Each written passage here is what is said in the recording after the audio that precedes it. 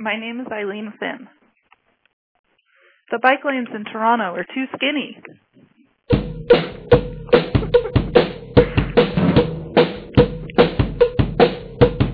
We're not gonna take it. Oh no, we ain't gonna take it. We're not gonna take it anymore.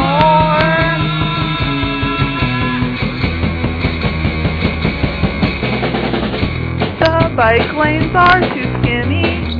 There's no room left to ride in without the cars crowding you in.